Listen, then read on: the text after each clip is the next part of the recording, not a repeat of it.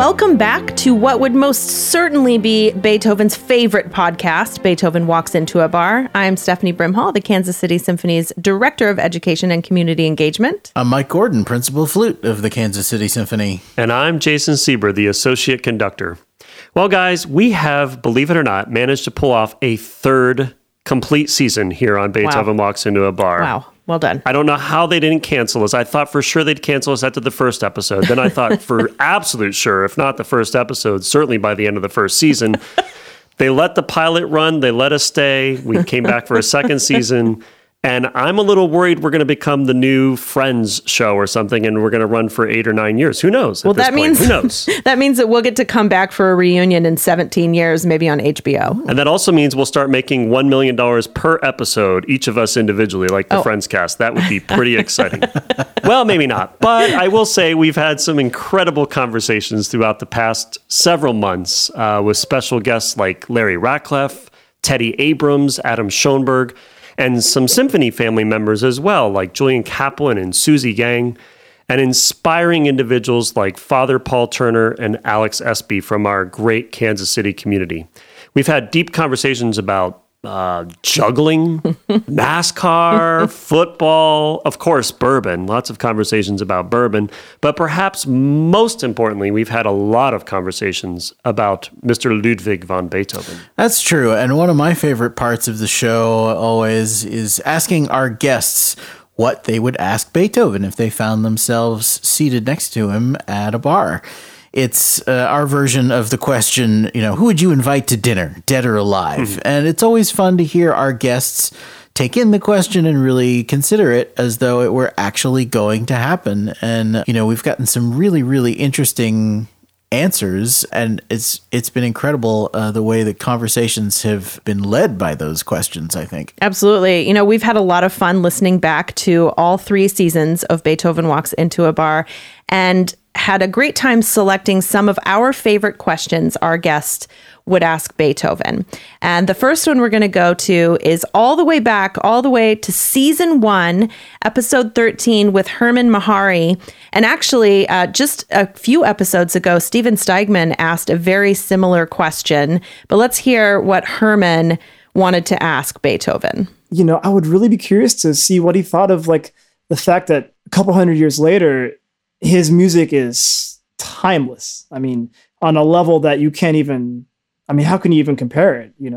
I can even imagine for myself what that would be like. Imagine how many people have played his music. So that's what I would ask. So I think that's a wonderful question. I've often been curious what Beethoven would think about his music being so timeless and so popular, 200 years later. Yeah, I think that he probably kind of expected that. He was definitely full of self-confidence, and he knew, Beethoven, let's admit it, Beethoven knew that he was revolutionizing music. He was one of the first composers to come along and say, all right, I don't care what other people think of my music. I know it's great. I'm confident in my abilities, not in an arrogant way, but just in a very self-assured way. And he had to have known, especially when he was writing some of his string quartets and symphonies, that these are real masterworks that are going to last a long time. I totally agree with you. And I see, it's certainly he was a very confident man, confident composer. And you're right, knew that he was revolutionizing music. But I think we even talked about this a few episodes ago.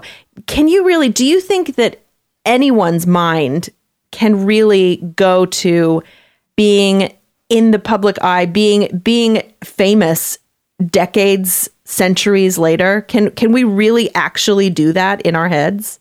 Maybe some people can. Mike can. I cannot, and I'm quite confident no one is going to be aware of me in 200 years' time. But I think it's just interesting to put your head in the mindset of someone who's creating music at a time when there are no recordings, there are no movies, there is no radio. So the only way anyone ever heard music up until this point in history was either to play it themselves or for someone else to play it. And I think to imagine that, someone is going to decide to pick up your music in 200 years and play it. Beethoven didn't imagine there was any other way for his music to live on except for somebody to pick up the sheet music and play it. So good point. Yeah, I wonder how he thought about that actually.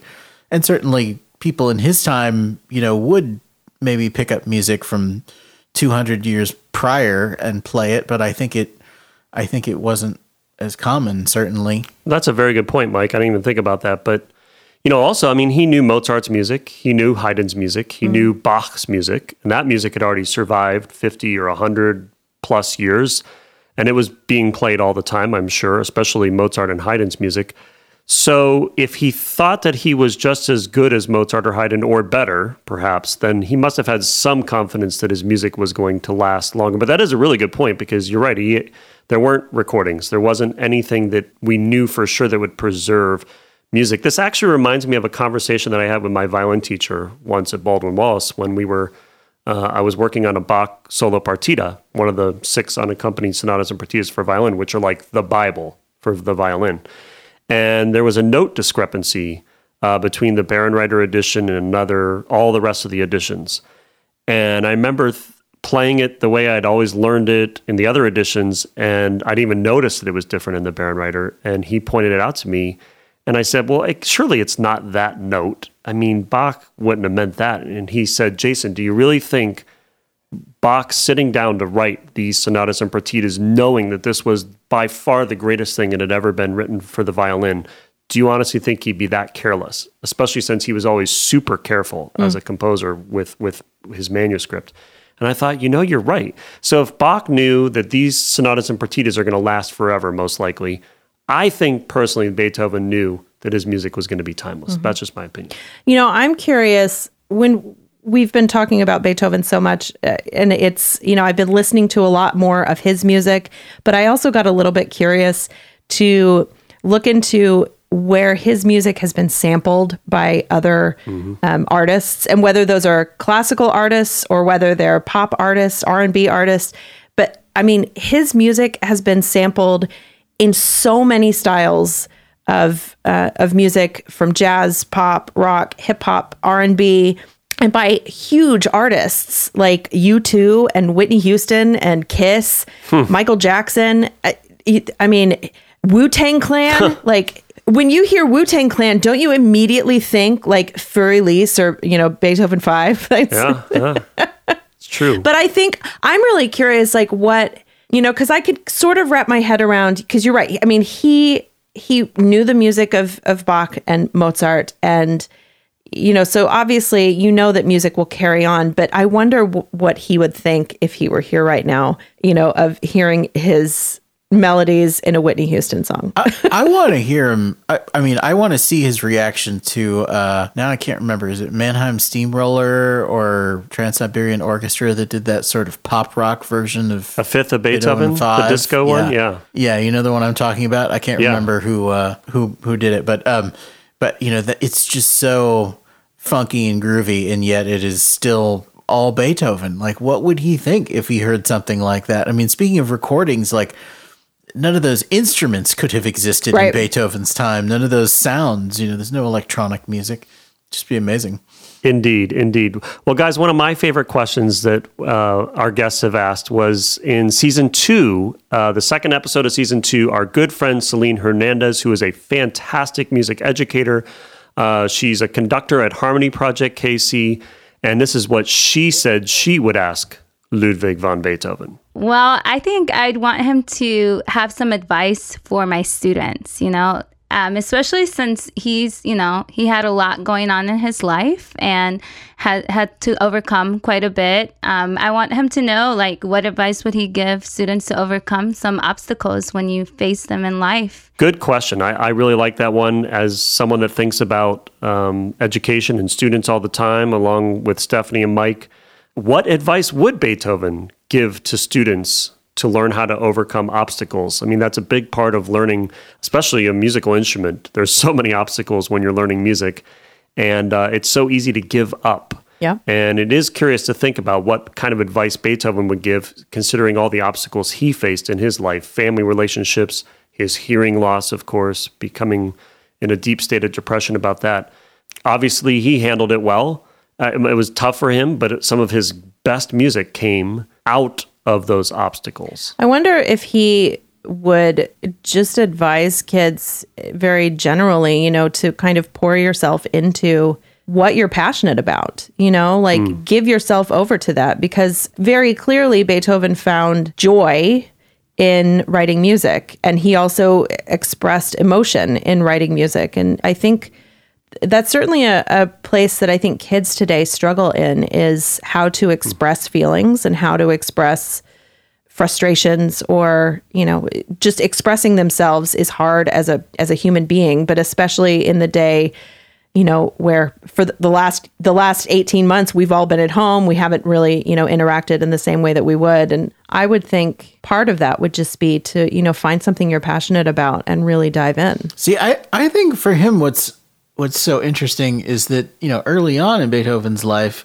he was as much a performer as he was a composer, if not more so. I mean, really, sort of taking after, in many ways, what Mozart had done. And so I just wonder if, in many ways, the deafness, pushed him to become even more dedicated to composition than he might have otherwise been. I mean, of course, he was well established as a composer already anyway, but he was performing so much as well. He was performing many of his own pieces and kind of looking for that fame as a performer as much as a composer. And then, of course, once he became deaf, I mean, really performance was no longer possible for him, either as a player or a conductor, and he had no choice but to make his way and his name and his living as a composer. And remember, these names that we know so well, they were making their living as composers. They had to write for nobility. They had to write,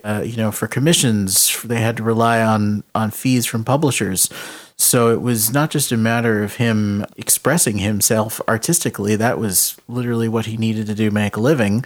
And part of his living was gone as a performer. So I think it's interesting, and it's interesting to think about how his compositions might have been different, not only because he couldn't hear them, but because he would have still been more focused perhaps on performing as well as composing. Really interesting. And if we really think about it, most of the great composers have written some of their best work in their most tumultuous times, either in their lives or their countries or what's happening historically. I mean, you look at Shostakovich or Prokofiev, some of their best music came under really tight restrictions by Stalin's regime.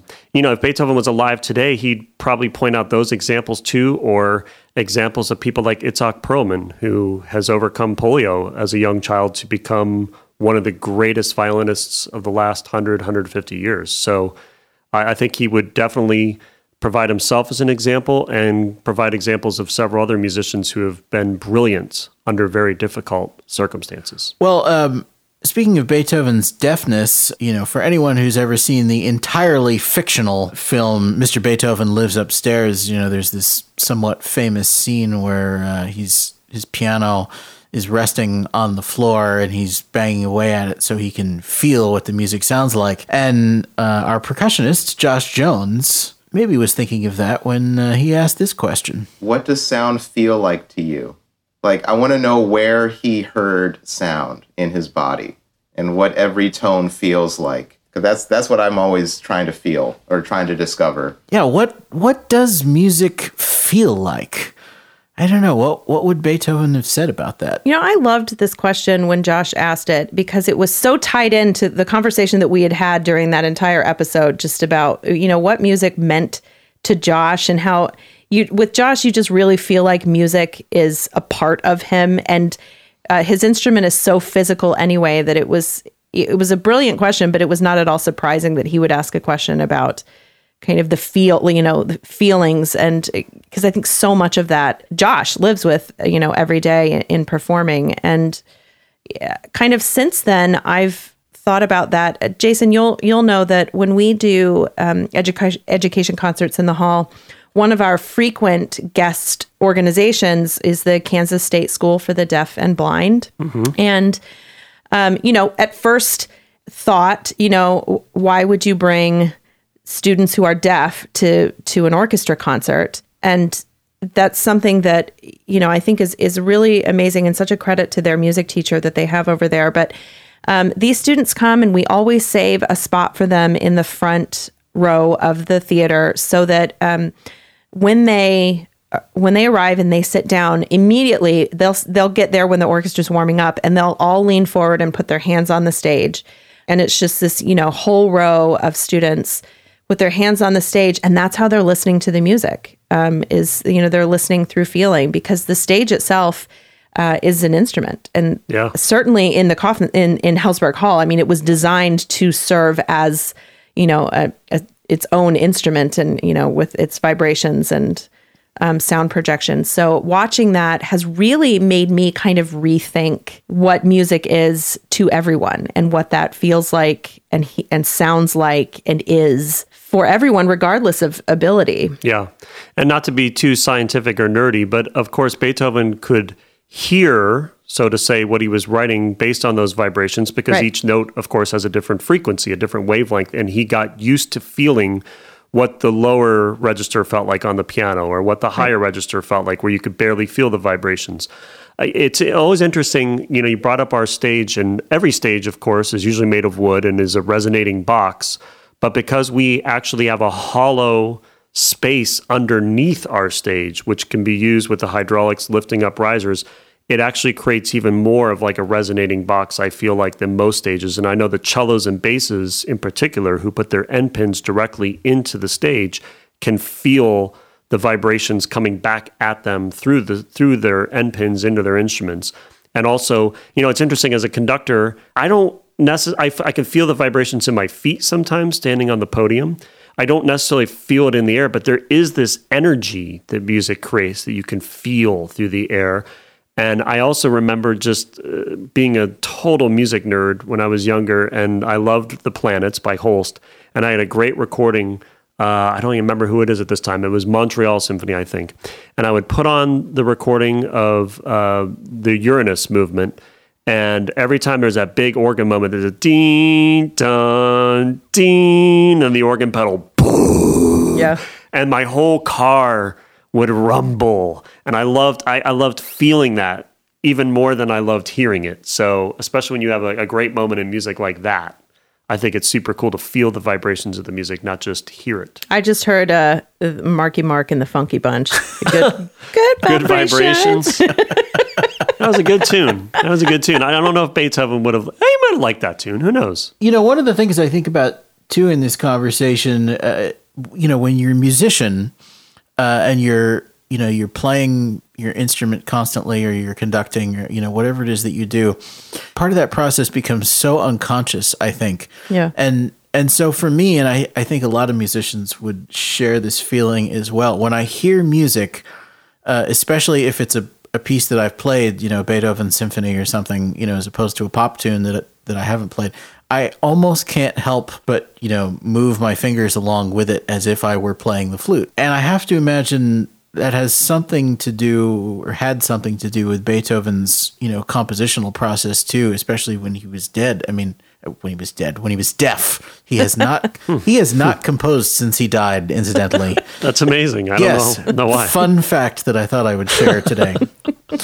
So I imagine, after he was deaf, and he never actually became completely deaf, but after he was significantly deaf, I have to believe that so much of that composition process just had to do with him having that tactile feel of music through the piano. I mean, I have to imagine he could sit at a piano and touch the keys, or maybe not even at a piano, just move his hands as if he were playing the piano, and in his mind be able to hear what the music sounded like, much in the same way that, if I hear a piece of music, I can't not move my fingers along with it as if I'm playing the flute. Well, and I think that's actually, that's really interesting. And I'm glad to hear you say that you also move your fingers along. I do it all the time. And I haven't played my clarinet in almost 11 years, which is really sad. I know. I hope my mom's not listening.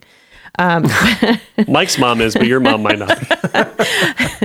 But I mean, in 10 years of not playing, I still do it. And I can still, after all of those years of training and practicing every day and whatever, I can still do that. But I think that's also kind of unique to, because we talk about Beethoven, I know that he wasn't all the way deaf, but he was a hearing person, obviously, before that. So I think a lot of times, when we think about, he composed when he was deaf. Yes, but he knew what sound was. It's not like he was born deaf and composed all of this music. Like he had things, as you said, to go back and reference and, pull from, whether they were feelings or just kind of muscle memory where you could just pull it up in your mind on what they sounded like.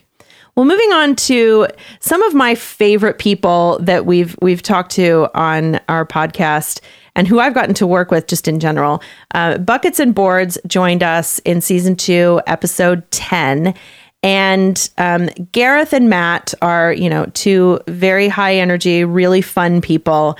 And Gareth asked the following question. What modern day instrument he would be most enamored with, that he would most be excited to play? I think this is a really appropriate question for these guys because, they experiment with all sorts of different types of instruments and things that aren't even instruments, making them into instruments. So the idea of there's this whole world of music that Beethoven never got to experience just through the evolution of instrumentation. So what do you guys think he would be most excited about? Well, a lot of instruments have been invented, of course, since Beethoven. I mean, he just started to incorporate some percussion in some of his pieces, and other than timpani, he just started to incorporate the piccolo and the trombones, even though the trombones have been around. Mozart used trombones in a lot of his choral works.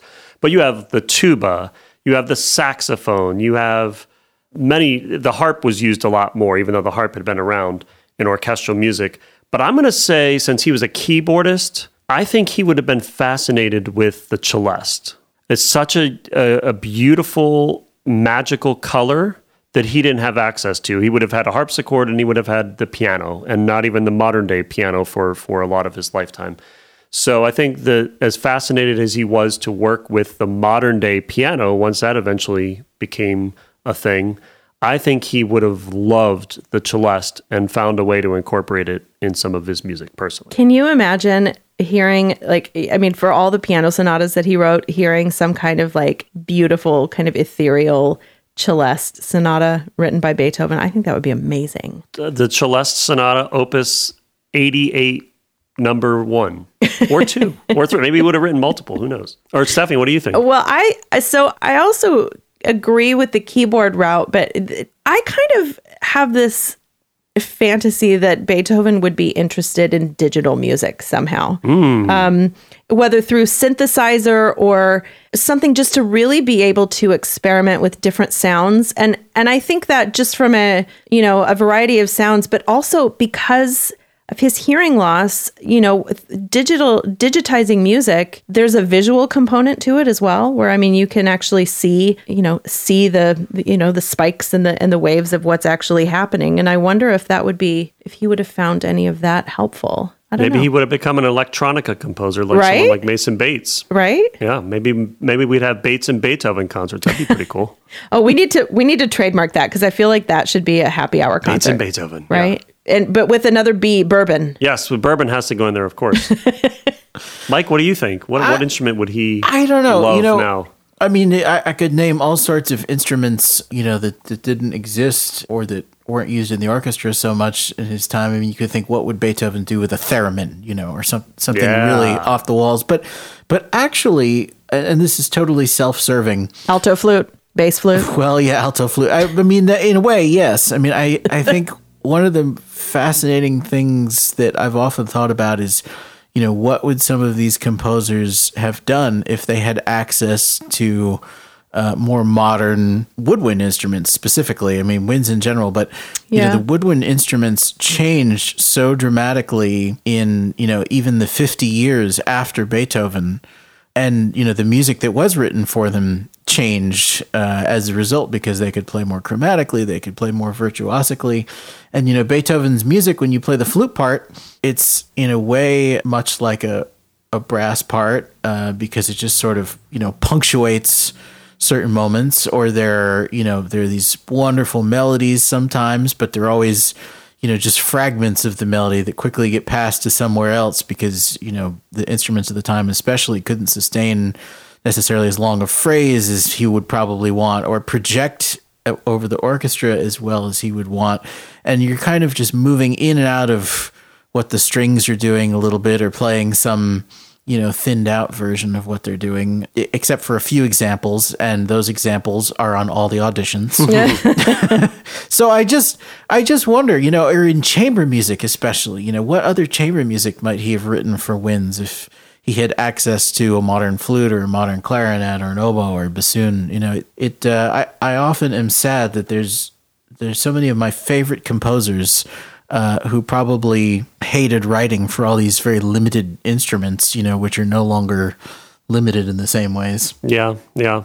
Well, guys, this actually leads us to our next question. This was also from season 2, episode 14. It was our final episode of season 2, and it was with our very good friend and recording engineer extraordinaire, Mr. Tim Dixon. Let's listen to what Tim's question for Beethoven would be. In today's age, when he has created so much influence on so many different, projects, whether it's classical, whether it's pop, whether it's heavy metal, no matter what it is, I'd be interested to hear, what are you hearing now that influences you? What's that next level for Beethoven in this modern time? So let's take a look at that. If Beethoven was still with us today, what style of modern music would he listen to outside of the orchestral world to draw influence, and what would that final product look like if he incorporated some of that in his music? We already talked about electronica. That would be fascinating.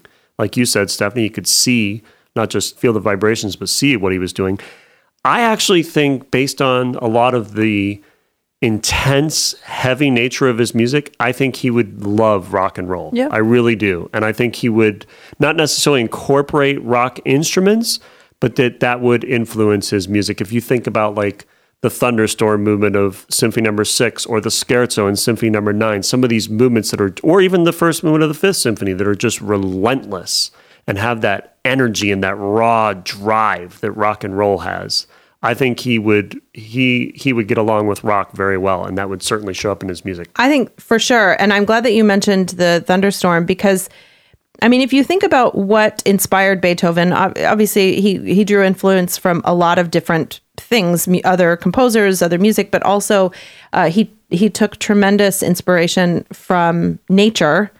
And I wonder, if he lived now, and depending on where he lived, but I think, obviously the landscape has changed so much, but the population has changed so much, and the kind of the evolution and industrialization of life has changed so much that I wonder what kind of influence that would have on his music. Not just the nature, but kind of just the general surrounding. In a big city, what a different place like Munich is, now versus then. I think his music might sound very different. See, I think Beethoven would like something like maybe techno. Yeah, because there's something very. Beethoven's music is not minimalist in the sense that we refer to it, now, but there's something. He has a real conservation of musical ideas in his music, right? He can take 3 notes and turn it into the opening movement of the Fifth Symphony, or he could probably take 3 notes, turn it into an entire symphony, and there's something about that techno music, when you get a DJ going there in the club, that one beat just sort of somehow oozes into the next, and you don't even realize how you got there. And I think he would be into that. Yeah. You know what that reminds me of? Yesterday I watched a video where a guy sampled his cat making this weird meow that his cat made, but he sampled that and he turned it into this really amazing beat, that he layered stuff on top of, and he put it all together, and then he wrote words to it, and but I could see, it's this kind of the same idea where you have just something simple and small, whether it's 5 notes of Beethoven or a cat meowing, and using, the technology that we have today. I totally agree, Mike, that I could see Beethoven taking that and really running with it. just given what we have to work with. I agree too. As a matter of fact, I'm going to take back my answer of rock and roll and switch it to techno. I totally see what you're saying, Mike. I mean, the repetitive ostinato rhythms, patterns, and he beats you over the head with it. I mean, da da da da da da da da, or dee da da dee da da dee da da dee da da. In the Ninth Symphony, the Seventh Symphony, with the da da da da da da da da da da, that rhythm permeates the entire first movement. So it definitely has a groove going to it once it gets established, and everything kind of fits into that groove. So good answer, Mike Gordon. Techno. Mike Gordon for the win. Man. Yes. Why aren't you applauding me for my cat answer? Okay, the cat answer. Okay, it was good too. That was good. That was good. Very good. I have to hear the cat meowing, and then maybe I'll say yes. Okay, Stephanie, I'm gonna find it. Genius. Maybe the cat video will also make it into the show notes. It probably should, because now everyone's curious about the cat meow. Well, speaking of techno music and cat meows, we've had the opportunity to talk with several, not only living, but vibrantly flourishing composers over the course of the last year plus that we've been doing this podcast. And among them is our dear friend, Adam Schoenberg. So let's have a listen to what his question was for Beethoven. So I would say, dearest Ludwig, what would be your dream project to compose if we could magically bring you back today and you were given complete and total freedom? As the majority of us composers exclusively work by way of commissions, the commissions themselves almost always have parameters such as the overall duration or the instrumentation or a potential theme. I'm always curious to know what composers would write if they were given the opportunity to compose any type of piece for any type of ensemble with any type of technological backing. So what would you write? Because I have a feeling it would be ridiculously spectacular. Yeah, what would that dream project be? I don't know. I mean, I've basically never composed a piece of music, so I don't know what my dream project would be. What do you guys think? I'm going to say a techno opera, for two reasons. Because we just established that he would probably be heavily influenced by techno, and because he only wrote one opera, Fidelio, and it wasn't really that much of a box office hit, so to say.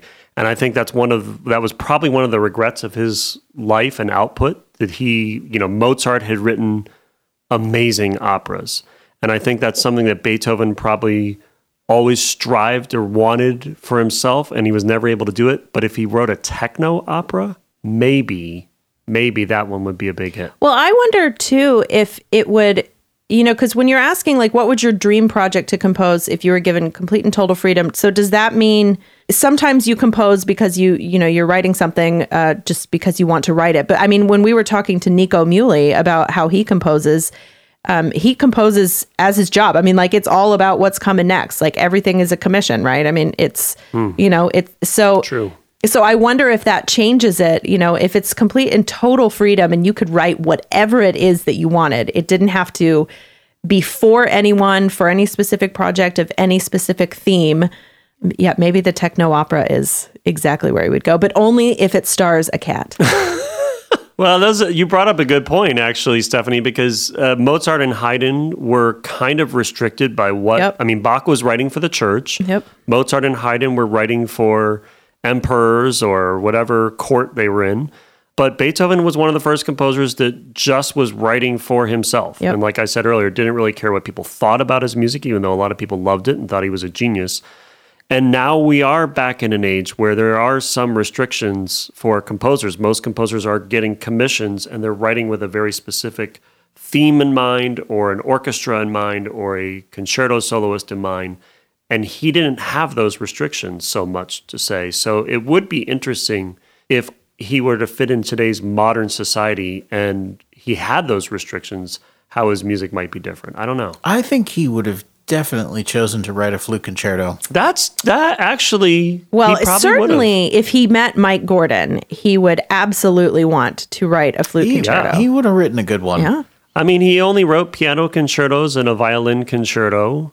Am I missing anything? He didn't write for any of the wind instruments. He wrote a triple concerto as well for violin, cello, and piano. But he didn't write wind concertos like Mozart did. He didn't write brass concerto. I mean, no horn concertos. It's interesting. Yeah, some chamber music concerto. for winds. I think a flute concerto. Yeah. Or or a transcription of Grosse Fuge for piccolo, Whoa! unaccompanied. For 4 piccolos, No, one just playing one. each part. Just one. Okay. Yeah. Okay. Playing all 4 parts of the Grosse Fuge. All of them. Be great. Wow. What if you just did it in like a tile style video? Because you are all about that these days. Oh, good God. You could do that. Don't- You should do that, don't Mike. say tile I want to style see the video. Grosse Fuge with 4 piccolos, you playing all 4 parts. That would actually be really fascinating. You know, in listening to Adam's question, though, when I heard that, and maybe we talked a little bit about it in the episode, but you know, we're talking about if Beethoven lived now, what would his dream project be? Well, maybe it wasn't even living now, but let's say it was. My question immediately went to composers now have to deal with, you know, all kinds of just limitations put on them by the orchestra that's going to perform it. So a standard orchestra here in the US has, let's say, triple woodwinds. So only 3 woodwinds per section, you know, typically 4 or 5 horns, 2 or 3 trumpets. Our orchestra actually has, I think, one of the smaller percussion sections, you know, but like, so composing, you know, you might have freedom to compose whatever music you want, but you still have to work within the limitations of what orchestras now, you know, have to work with and what they have to work with as far as personnel or, you know, instrumentation that's available. You know, are you going to write for a woodwind section that has 3 contrabassoons? Probably not, because where are you going to get the instruments? You know, things like that, I think, would still exist. That is very true. I mean, there are pieces that are written that have 6 harp parts. Yeah. There's a piece I'm thinking right now by John Luther Adams that has 6 harp parts. And you have to hire 5, or maybe your orchestra carries 2 harp players, but most don't. You're right. Anytime you write for any kind of weird instrumentation, when you write for, you know, some of our Pops concerts have 3 saxophone parts that we have to hire outside players. Right. So anytime you have to fill up the stage with extra players. But I think Beethoven, being the rule breaker that he was, probably would write for 3 contrabassoons just because he would say, I can get away with it. I'm going to do it. Beethoven. Have you heard my music? 3 contrabassoons it is. And I don't care. I mean, you know, it's like, you don't want to play it, don't play it. That's fine. But I'm going to write it because it's what I want to write. Well, the final question that we've come to in our look back over the seasons happened just recently, and it came from a wonderful guest we had just last week, actually, with Joe DeLuccio of the U.S. Marine Band, the President's Own, and Joe had this to ask Beethoven. It's a bit cliche, I think. If I was going to be able to sit down with Beethoven, I'd probably say to him, you know, when you felt that your hearing was going, or when those dark days were coming, I mean, he was, you know, a turbulent individual, like in his, you know, life, a lot of angst and things. And I think I would probably say, how did you know that everything was going to just work out so seamlessly? Were you that confident in your skill level at the time that it was just going to be, everything was going to be okay? Because I think a lot of us could use that pep talk and say, when you think that things are rough, maybe, you know, you can forge through it somehow. So I'm curious what you guys think about this, because I'm not necessarily convinced that Beethoven was sure that everything was going to work out for him, or that he had, I don't know that he was known for his inspirational attitude. So I'm curious what you guys think, because, you know, when your livelihood is based on your hearing, and then you know, Mike said it before, you lose part of that. So half of your livelihood, your performance, is out the window. Did he really have a positive outlook? Well, you know, it's interesting. When we spoke with Father Paul Turner, he, in a way, alluded to this same question as well. He wanted to ask Beethoven about his Heiligenstadt Testament, which was this letter that he wrote, essentially a suicide note, you know, in the early stages of his, in the early onset of his deafness. I mean, and I think it's fair to say he really didn't know where he was going to go from that point, or how he could go on, or see a productive or enjoyable life in his future. So I think in many ways he was as troubled by those events as any of the rest of us would be. Yeah, I'm sure I know he was deeply afraid, especially at the onset of the deafness, as he realized he was becoming more and more deaf. Have you guys seen The Sound of Metal, the movie The Sound of Metal? No, that was I haven't. nominated for several Oscars this past year. Fantastic movie. I highly recommend it to all of our listeners, actually.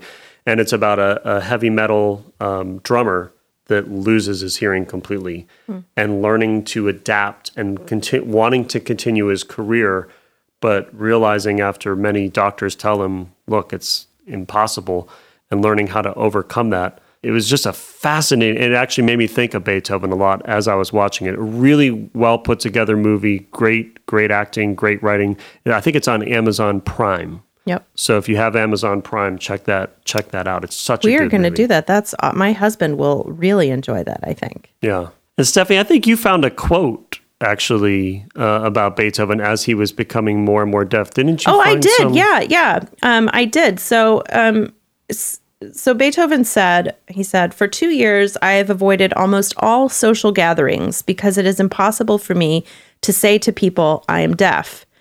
If I belonged to any other profession, it would be easier, but in my profession, it is a frightful state. So I think going back to Joe's question, well, I think it's a wonderful question. I wonder if instead of saying, how did you know that everything was going to work out? I might rephrase it to, did you think that everything was going to work out? How did you think that it would? Because obviously it did. Yeah. It definitely helped that he was already really established in his career and very well known and very confident in himself. But it doesn't matter. It must have been scary beyond all belief, especially as he got to the point of almost total deafness. Yeah. Wondering if he was going to be able to continue to write as well as he did. Yeah.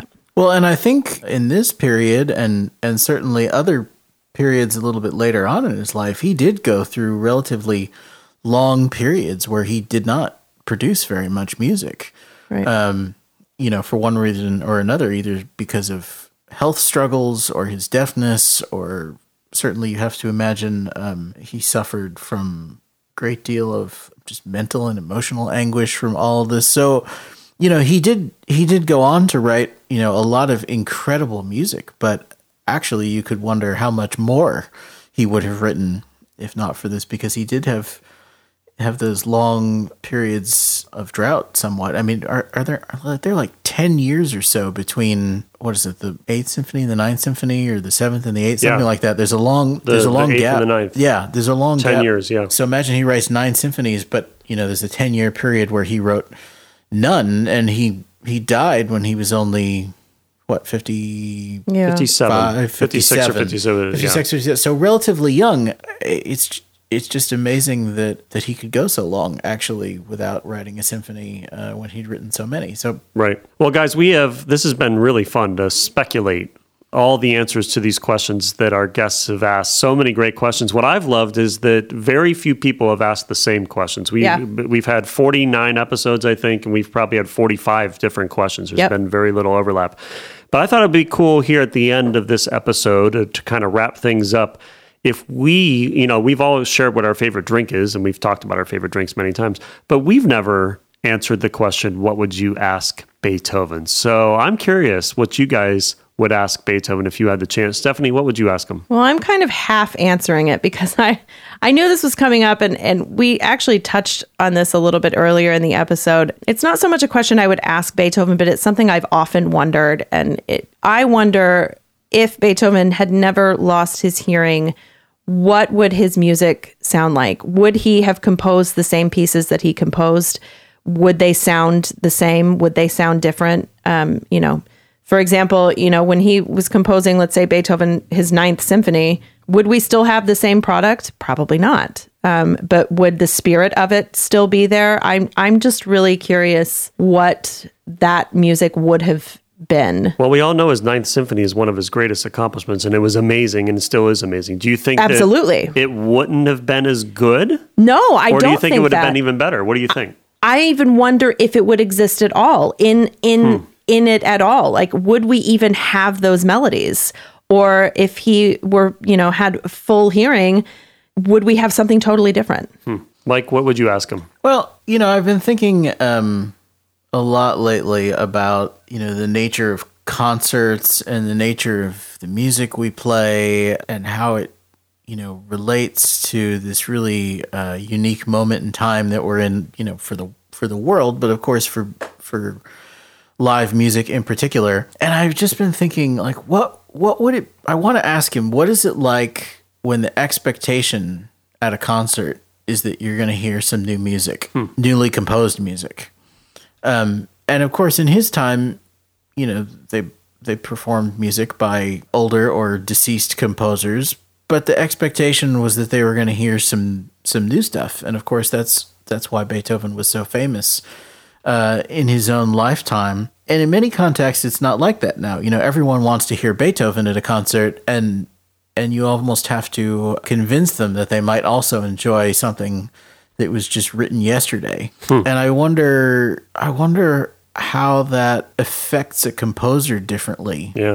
When there is that level of expectation that every performance should contain something new, and not only that, an expectation that the audience will like it. Yeah. And if they don't, that means they won't buy a ticket to the next one, and so it becomes sort of a matter of your livelihood, that you have to write something that people will like, that people will come to, and yet also be innovative and true to yourself as an artist. I think that must somehow create a very different mindset for a composer. Yeah.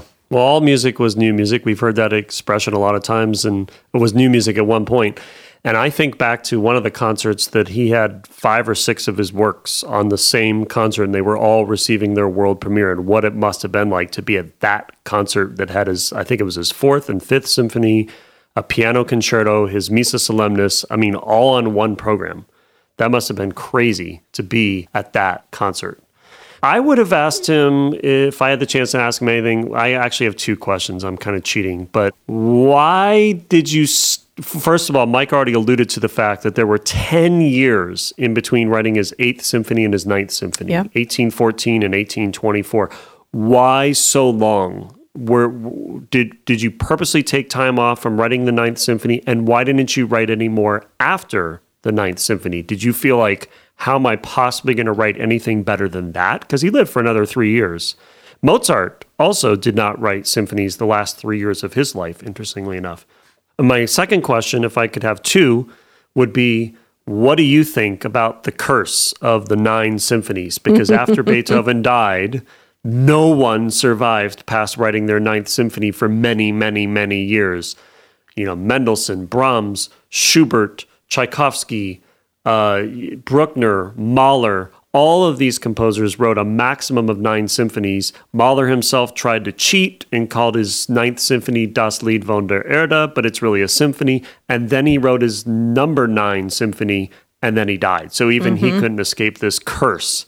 So I wonder what Beethoven would think about the curse of the 9th symphony, that no one can outdo Beethoven. I think it took till Shostakovich, if I'm not mistaken, until we had a major composer, at least, who wrote more than 9 symphonies and didn't die. Ooh, and that Shostakovich 10th symphony is good. Yes, it is. So he finally broke the curse. I'm sure there was someone before that I'm just not thinking of, but he's the first major composer that comes to my mind that broke that curse. Well, as you know, we like to throw in some recommended listening. And so what I'll say is, in the show notes, we've put together a playlist of some wonderful tunes by Beethoven, tunes inspired by Beethoven, lots of great stuff to listen to. And of course, some fun videos to go along with that. So we hope you check that out in the show notes. Well, this has been a great season, and we are so appreciative of all of our listeners, everyone who's been coming out to our mobile music box concerts, watching our performances on mysymphonyseat.org, and of course, those of you who have been able to attend our first few concerts with live audience since the beginning of this pandemic. This is a great moment to binge watch all 50-some episodes of this podcast. We're going to take a few weeks off, but as the summer heats up, don't forget to check back in with us. We love taking you behind the scenes of great music and giving you a seat at our bar. Be safe and well, and we can't wait to chat with you again soon here on Beethoven Walks Into a Bar.